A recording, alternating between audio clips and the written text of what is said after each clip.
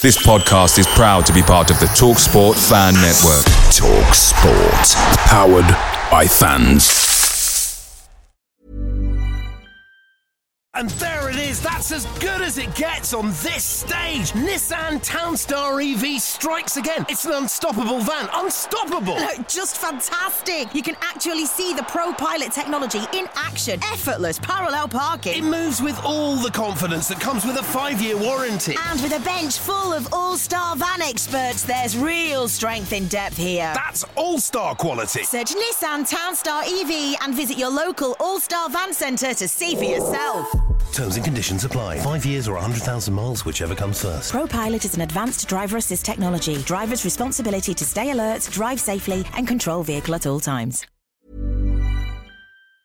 The TalkSport Fan Network is proudly supported by McDelivery, bringing you the food you love. McDelivery brings a top-tier lineup of food right to your door. No matter the result, you'll always be winning with McDelivery. Order now on the McDonald's app and you'll get rewards points delivered too. So that ordering today means some tasty rewards for tomorrow. Only via app at participating restaurants. 18 plus. Rewards registration required. Points only on menu items. Delivery fee and terms apply. See mcdonalds.com. This podcast is brought to you by our sponsors at Everard's Tiger, ADT Taxes, Peter's Pizzeria and loserpool.com.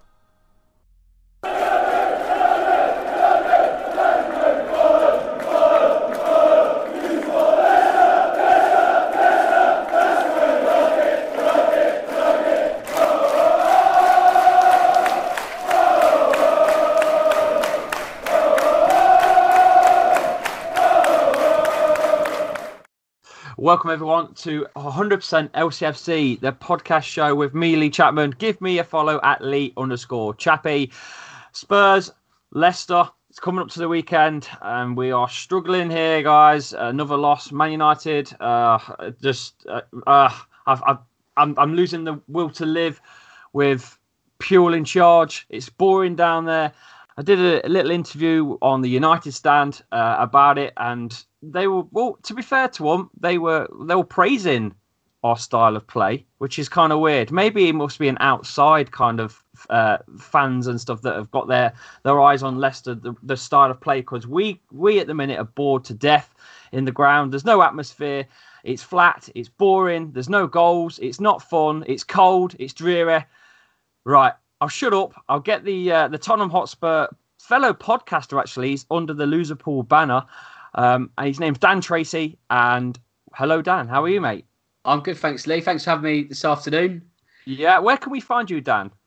Under the Loserpool banner, the best place to find me is realfootballcast.com. That's my project. Just basically a whistle-stop tour of what happens in the Premier League and off the pitch across sort of 60 minutes or so. So it's a weekly show. The latest episode's gone live for this week. So if you want to check that out at realfootballcast.com, all the links to all the sort of usual platforms you can find it will be found there. So by all means, give it a listen and let me know what you think. Brilliant. I mean, I've listened to a couple of them, mate. It's just little fixes, so to speak. Yeah, I mean, over sort of January, I did sort of some short form stuff with all the transfer gossip because there's so much of it. But sort of between now and the end of the season, we'll go back to sort of like 50, 55, 60 minutes of just, Premier League chat. So if you've got the time, by all means, at least spare an hour of that. And like I say, let me know what you think if you do actually listen to it. Yeah, brilliant, guys. Make sure you have a listen to that. Right, Dan, moving on to the Spurs situation. I've just seen in the news about Tottenham Hotspur and the Wembley situation again with the North London derby. Can you run me by that?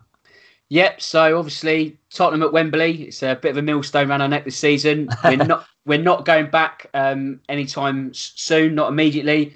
Obviously, we've got Arsenal on March the 2nd, and that game's going to be at Wembley. So we haven't quite got the green light to come home. But at the same time, really, you don't want, I guess, a North London derby to be the first game in a new stadium. Because let's say worst case scenario, Arsenal win, we'd never hear the end of it, would we? So I don't really want. That's true. It's a bit of a volatile fixture to open a ground up as well, really, isn't it? Absolutely, yeah. I mean, from a sort of policing issue, there's no way they'd let that sort of happen. So I think there's common sense has prevailed here to a certain degree. It is frustrating, but at the same time, we've had so many false dawns and bits of bad news this season that nothing really surprises you anymore. So you just sort of take it on the chin and hopefully we can get back in.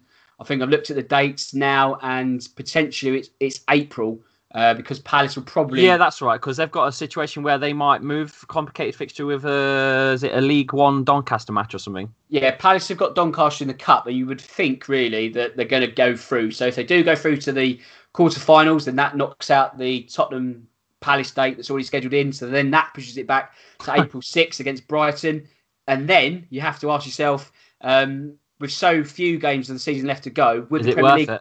Well, it's not necessarily about worth it. Would the Premier League allow it? I mean, let's say that Tottenham are in the title race. Whether they are really or not, I don't know. That's up for debate. But yeah, it's a debate. Do you think you're in the title race? I mean, not really. But if you look at the table, 5 points off the top, it's not. It's a gap you can hunt down. I mean, definitely. So I'd say we're on the outside looking in. But if we say 3 points in the mix or whatever, and then we do get the option to go home, the Premier League might say, well, hang on, then you've got an unfair advantage. So there's that to consider as well. So I think all things being equal, it probably now delays the move back till August. Well, yeah, that'd be rather special, though, winning the Premier League at Wembley. Oh, well, I'd rather win it at home. But, oh, yeah, but still, at Wembley. Oh, yeah, well, just to win the Premier League. I'm being fussy now, really, aren't I? So yeah, maybe, yeah.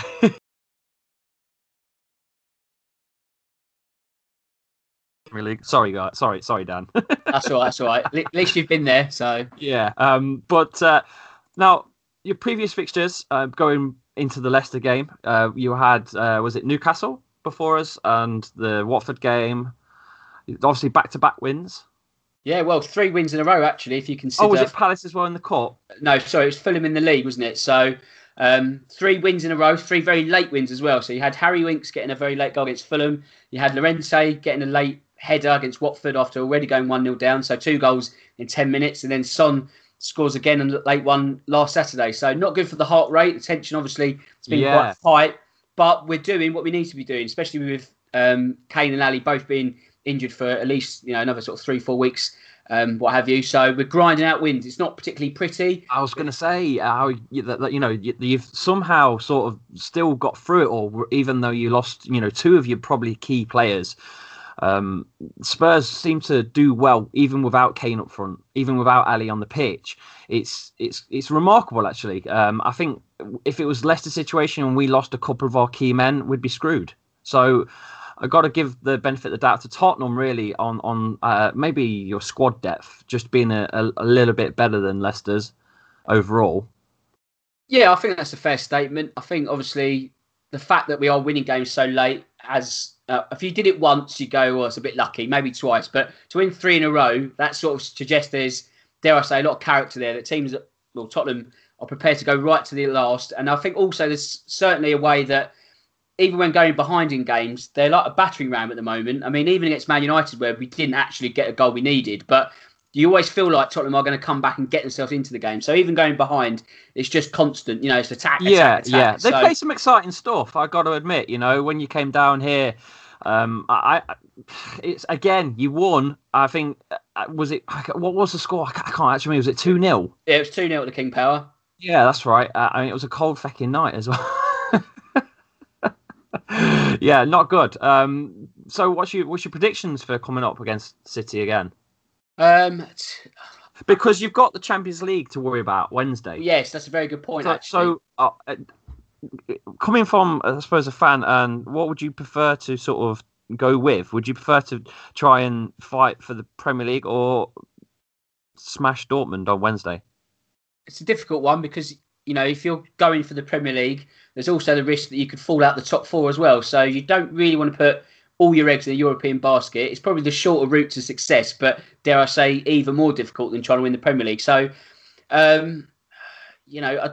it's a shame it has to be one or the other. It's not going to be both, is it? No, I mean, I don't know. Personally, I'd like to go for the league. I think it's more of a sort of realistic prospect. I just think Dortmund might be a tougher nut to crack. I think if we could just keep grinding out these wins, if we can beat Leicester on Sunday, keep this momentum going, and then when Kane and Ali do come back, and we are, say, still on the coattails of the title race, then you never know. But I just think it would be silly at this point to be getting a head of steam together after winning 3 on the bounce and then going, do you know what? Let's not really go all out against Leicester. Let's save it Wednesday. I think it's too much of a gamble. I'd rather Poch just sort of keeps this winning mentality going. And dare I say, if we can beat Leicester, then that fosters, like I say, the momentum. And it's like, well, let's just go and see what we can get against Dortmund anyway. So it's not necessarily either or. Yeah, well, here's the thing as well. I actually didn't know this, but we actually have more wins against you than you have against us. And I didn't know that until just now. Apparently, we've played 29 games. I think this is the Premier League and the FA Cup. So I don't know about the League Cup, but the Premier League and the FA Cup, we've played 29, and we've actually beat you 12, and you've beat us 11, and we've drew 6. So I don't know how that has happened, because give or take, I'd say it's probably the biggest side of us. So, yeah. I mean, you used to be a bit of a bogey team back in the day. Yeah, back like mid 90s, sort of. Yeah, that 90s area. We used to lose quite often to you. I remember sort of Muzzy Izzet getting that incredible winner at Filbert Street. There's been a lot of games where you've come out on top. So I think it's sort of historically you are sort of got the nudge, but obviously in the last 6 meetings, Cup and League, you've only won one. Although you've been Premier League champions as well, so there's also that to take into account. Yeah, so because you gave us a good stuffing, didn't you? 6-1 back in 2017. That's right, yeah. And that was at home. That was probably the worst game that season, to be fair, as well.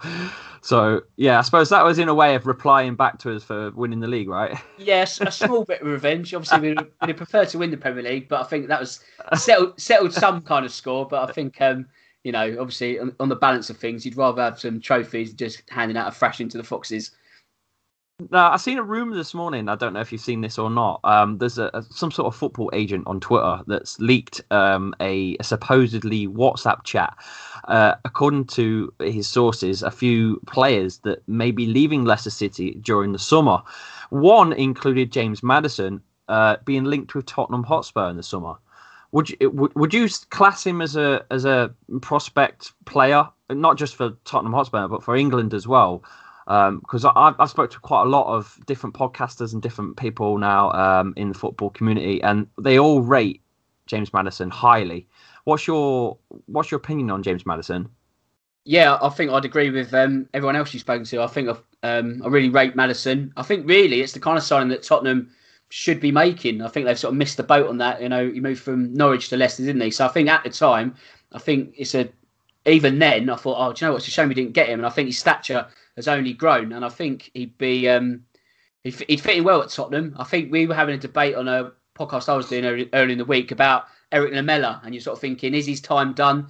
And if it is, who then comes in and fills those shoes? And I think Maddison would be a perfect shout. If you're looking to sort of keep building your squad and upgrading, Maddison's younger, obviously doesn't have so many injury issues connected to him. I think he'd be absolutely sort of flying. I don't want to sort of disrespect Leicester and say, no. A smaller team anyway, but with that launch pad of being in that sort of top 4, top 6 bracket, that could give him the sort of launch pad to really hit the heights he wants to get to. Yeah, I completely agree with the top 6 bracket. I think that's something that I think Leicester had a chance of potentially getting into after they won the Premier League, of getting into that bracket of being a top 6 side. And I don't know really the ins and outs of what happened, but I think something to do with the director of football, Mr. Rudkin, and Ranieri signings and some other bits and bobs. That season just went to absolute shit. And yeah, I think we dropped the ball, really. I think any other team that would have won the Premier League outside the top 6, you surely would have made sure that you established yourself as a big boy contender from then on. And we didn't. And I feel like the ship's gone now. The ship's sunk. And I feel like we're just going to be that sort of like Everton sort of side, which is nothing wrong, by the way. Everton are a great side. But I really wish we capitalised on the Premier League win a few years ago. Well, that's it, isn't it? Because it's all about sustaining what you've done. Because, winning the Premier League, no one can ever take that away from you. And it's obviously going to be the sort of greatest moment in the club's history. But you obviously then had a decent stint in the Champions League the year after. Yeah. But great run, by the way, for a debut run. Oh, yeah, absolutely. But, if you sustain that sort of top 6 bracket after winning the title, you'd have many more stints in Europe. And then you could be sort of you could be competing for league titles in sort of 2-3 years' time when everything sort of rebalances and you're in the mix again. But because it's such a rapid rise and a rapid decline, like you say, you sort of found, I guess, your new natural level, which is in that sort of 9th to 11th bracket in and around Everton, and you must feel it's opportunity missed. Yeah, I think we all do, and I think that's also part of the frustrations watching the team. We've just watched, something rise, and the fast and counter-attacking style that we're so used to. It's just been drained out of the squad completely. It's a very frustrating term of events down the King Power at the minute. I tell you, as a Leicester fan, it really is. What's your take on Puel? Just asking. I like asking the outside fan, because when you look at it in a different perspective, obviously I've got to take my biased Leicester glasses off, and it's difficult to do that. Yeah, I mean, obviously there's no real neutrality with you, but I think from an outsider looking in, when you're sort of scratching sort of seventh or so, I did think, well, where's all this criticism coming from? Why would you be so quick to sort of dismiss him? Now results have gone against you, and obviously that's not really a knee jerk. It's still, only like a month or two further down the line, but the football's not been great at times, and I don't know if people want to be entertained or they want to win. It's probably a mixture of the two. It lies in the middle. Yeah, you mentioned entertained. I always relate the Puel situation as manager and Leicester's style are similar to Floyd Mayweather's boxing. A lot of people slate him for his boxing because it's boring. But it's a science, it's a sports, and he wins. I just relate that sort of similar sort of thing where you either want to be entertained or you understand what's actually going on. Yeah, I think that's a fair analogy, and I think the thing that doesn't help Puel, it just doesn't really come across as likeable. No character. No character. Exactly. Yeah. I mean, if you were a team that perhaps was, not winning as many games as you wanted to, say, you are where you are, but at least you're having a proper go at it and, holding your own and just missing out every now and again. And you had a manager who was likeable and was seen to be doing the right things and had the fans on board, by sort of, being someone personable. But with Puel, it's like, like a Gallic shrug and, never mind, I don't care. Forget the fans. And it's just like, well, really, that's probably what cost you your job at Southampton. So you need to sort of be careful, really. I don't think he does himself any favours. Maybe the criticism is a little harsh, but obviously that's for Leicester fans to sort of decide more than me. But I think, obviously, again, that boils down to expectations and what you really expect from the season. But then that said, even 11th is probably less than what you expected. So there is scope to be sort of better even in that mid-table bracket. So I think that's a fair sort of stick to beating with. But like I say, ultimately, Puel does himself no favours in the way he sort of brings himself across, really. So if he does go, he's only really got himself to blame. Thanks for that, Dan. That's a good perspective on an outside perspective. That's good. I need more, but because it's just I don't know what it is. It's just our fans. I'm Puel out now as well. I jumped the fence at the weekend. Oh dear. I was hanging on for dear life on this fence. And at times it was really difficult to back him and to keep going with him. And I get a lot of stick for it as well online on Twitter and on Facebook and stuff as well. And I was like, no, just hang on to him. He'll sort it. He'll sort it. And I don't know. It was Monday, the Manchester United game. Sorry. And when he took Maddison off, that's when it done me. And that he didn't play Chowdhury, one of our best at the minute, informed tackling central defender, sort of midfield style player. He could have been on the pitch to really sort of take the ball off of Pogba, because Pogba was a free roam and so we needed someone on him, and Chowdhury was that man, and he wasn't played. I don't know. I'm just starting to see what some of the Puel outers are saying about him. Like, he makes some odd choices, rotation after rotation after rotation, and he's got to go for me. But I think he's not going to go anywhere until the summer because of what happened with Mr. Vichai, bless his soul. I think there's been too much going on with the club with that to interfere with anything else. So I think it will be a summer job before he will go and we can start fresh next season. Yeah, I think you're absolutely right. I mean, what do you gain really from a sacking? What with Nothing. 30? No, I mean, it doesn't. No one gains from it now. You're going to be absolutely... I know. We're 11th in table. We're 32 points. The average is about 40 points to stay upright. So, we've still got a few games to play. There's some games there we can win. I'm not saying we're going to win on Sunday against you boys, but we do seem to pick points off the big boys more than the little boys. So I am thinking that we're going to probably take a point at least at the weekend. But we've got Palace finally after a rough fixtures of Liverpool, Man United and Spurs back to back. We've got Palace, Brighton and Watford and Fulham and Burnley. all back-to-back sort of team tables like ourselves. Well, I mean, you look at games against Brighton and Burnley. I know Burnley sort of turned the corner, but you should really be winning games like that. I mean, once you get Spurs out of the way on Sunday, like I say, you've got a good stretch of games where pick up some points here and there, and your Premier League safety will be secure with 2 months to go. And then you think, okay, well, you're basically in a holding pattern until the end of the season, and then I am worried though, Dan. I am worried because if we don't pick any points up out of all these teams and we fluff it, for all these teams, the last 3 fixtures for Leicester are probably the hardest in the whole league. We've got Arsenal, Man City and Chelsea as the last 3 fixtures. Bloody hell, that's tough. I mean, to be honest, so let's look at the table. You've got 32 points. Really, I'd say 38 will be fine. You've got a healthy goal difference compared to that of Cardiff. You know, you're on -1, they're on -24. I think just 6 points, 2 wins in what? You know, if you take out the last 3 games, you've got 10 games to win 2 matches. I think even Claude Puel can do that. So I think you'll be fine. There's too much dross below you to be really sucked into it. So I wouldn't worry just yet. So no worries on going down. No. From an outside perspective, guys, you've heard that from an outside. That's from a Spurs fan as well.